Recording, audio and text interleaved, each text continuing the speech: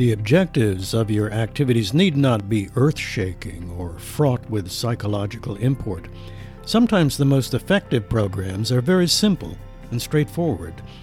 These simple activities often involve connections with nature, like the simple sunset and moonrise activities that Roger designed.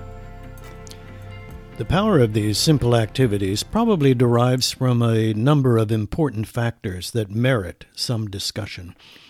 I'd like to discuss mindfulness, awe, and the act of making special. Mindfulness. Mindfulness is the act of being fully present in the moment and really paying attention to what you are experiencing in the present. When you are being mindful, you are managing what I call mental time travel. This is a mental discipline in which you train yourself to recognize when your mind is wandering off into a recollection of past events or is looking forward to the future.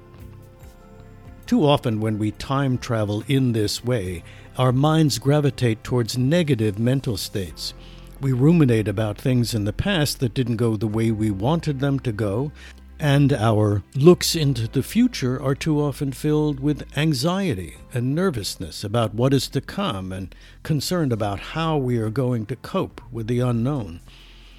So one benefit of mindfulness is that it grounds us in the present and frees us from the negative mental states of rumination on one hand or anxiety on the other.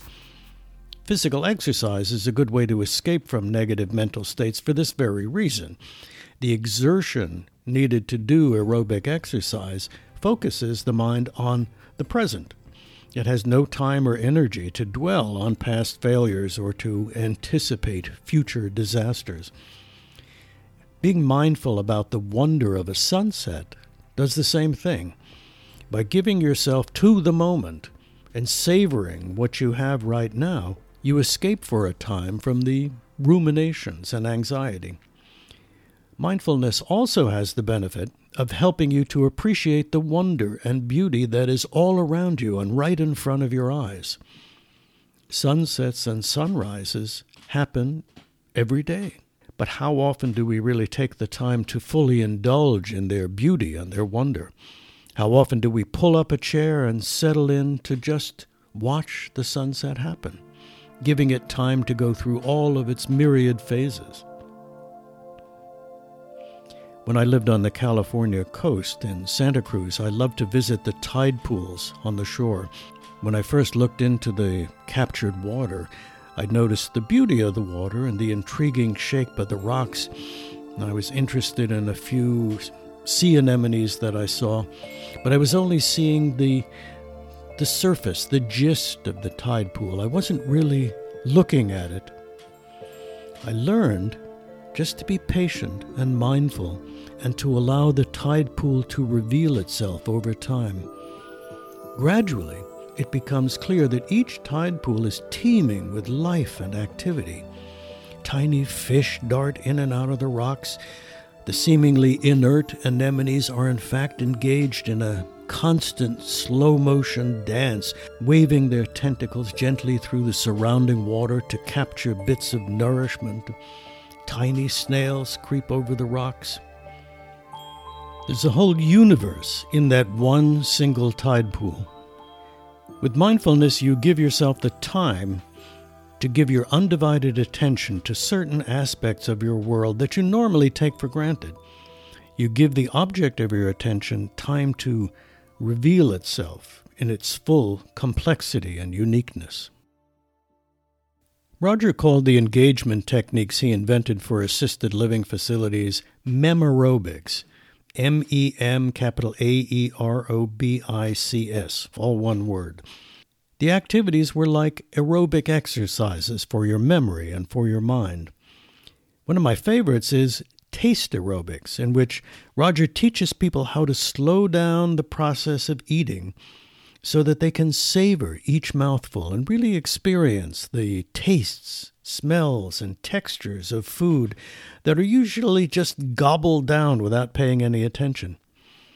Roger didn't know it at the time, but he was teaching mindfulness exercises that reawakened people's appetites by increasing their intentional engagement with the process of eating. So mindfulness is one of the important factors that can infuse simple activities with a great deal of power.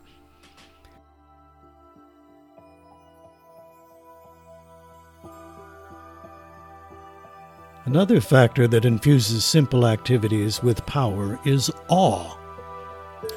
Awe is the spine-tingling, jaw-dropping feeling we experience when exposed to things that we perceive as vast and overwhelming.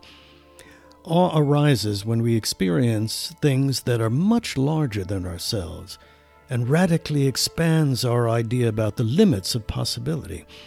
Awe is both liberating and humbling. It shows us the vastness of existence and at the same time puts our little lives, our petty complaints, our trivial tribulations into perspective. We are integral parts of this vastness, but we play a very small role. We're like one small grain of sand in an endless desert. Historically, awe was associated with fear, dread, and foreboding. Our ancestors were awed by the terrible and mysterious power of the gods, by the awesome might of a raging river, the thundering power of a waterfall, or a stampeding herd of buffalo. Dr. Keltner is a well-known positive psychologist. In his book, Born to be Good, The Science of a Meaningful Life, Keltner devotes an entire chapter to the subject of awe. He quotes the Oxford English Dictionary definition of awe, which defines awe as, quote, dread mingled with veneration, reverential or respectful fear, the attitude of a mind subdued to profound reverence in the presence of supreme authority, moral greatness, or sublimity, or mysterious sacredness, end quote. Dread, fear, and submission characterized historical feelings of awe. Today, we associate awe with more pleasant and uplifting feelings. As Keltner notes, quote, the state has been transformed from one that centered upon fear and dread to one of reverence, devotion, and pleasure. Perhaps it's a sign of the gradual progress of civilization and a maturation of the human mind that we derive pleasure rather than dread from what is mysterious and overwhelming. Keltner, with his colleague John Haidt, analyzed the varieties of awe and categorized the types of situations that seem to consistently elicit feelings of positive awe. One category is social elicitors, meaning we can be awed by people. We experience awe when we are in the presence of a powerful leader, or when we feel that we have had an encounter with God. We feel awed by people who possess extraordinary skills, such as a brilliant musician or a gifted athlete. And we feel awe when certain people demonstrate incredible virtue. Another category is physical and natural phenomena such as powerful storms, tornadoes, or floods.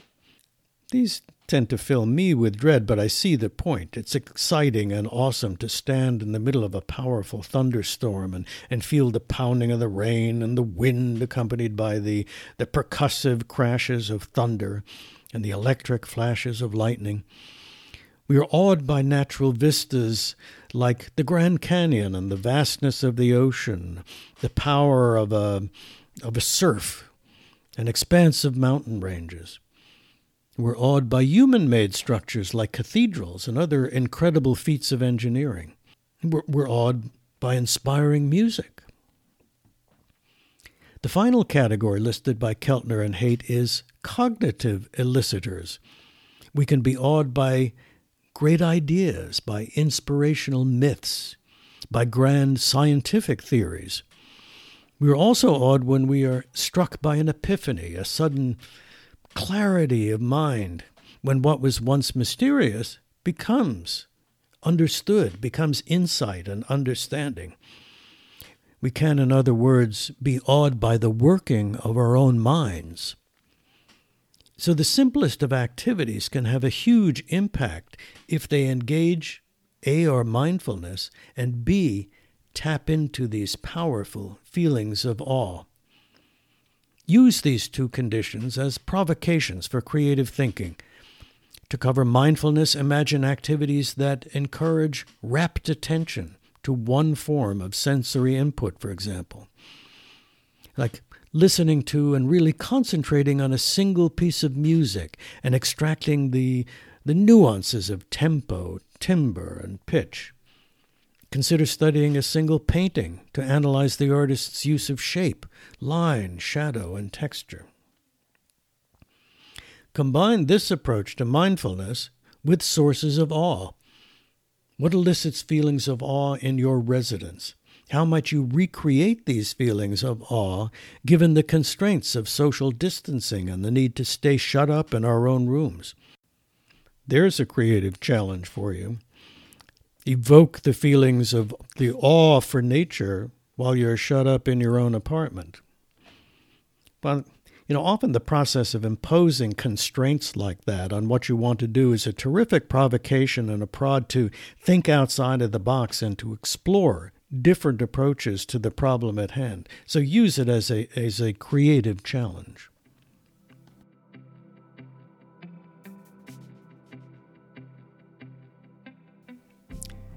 A final thought on the topic of simple activities. Author Ellen Dissanayake explores the evolutionary purpose of art. She asks why human beings engage in artistic activities when things like music, painting, theater seem on the surface to serve no adaptive purpose. In her book, What is Art For?, Dissanayake says that making art is the act of making things special. Think about that for a minute. What is mindfulness but the process of paying close attention to what is right in front of us and making it special? What we have taken for granted is transformed through mindfulness into something awesome, mysterious, and majestic. Why look at trees? A tree is a tree. You've seen one, you've seen them all. But no, an artist puts a frame around one specific tree, one unique tree, and forces us to pay attention to the unique details of this brilliant expression of arboreal excellence. The artist invites us to be mindful about the world around us. She invites us to see the world through her artist's eyes, to hear sound organized in selected patterns and sequences. Artists help us make the world special.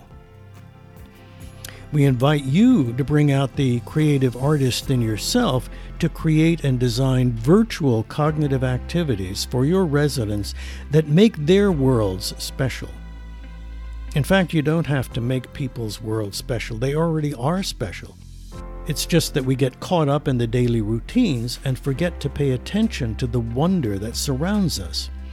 Your job as a creative artist, then, is to design virtual cognitive activities that help residents remember how their past life has been special, how their current life, in spite of all the challenges, is still filled with wonder, awe, pleasure, and joy, and that they can anticipate a future that will continue to be awesome because they have learned how to use their minds creatively to prioritize positivity and to cultivate happiness, meaning, and fulfillment.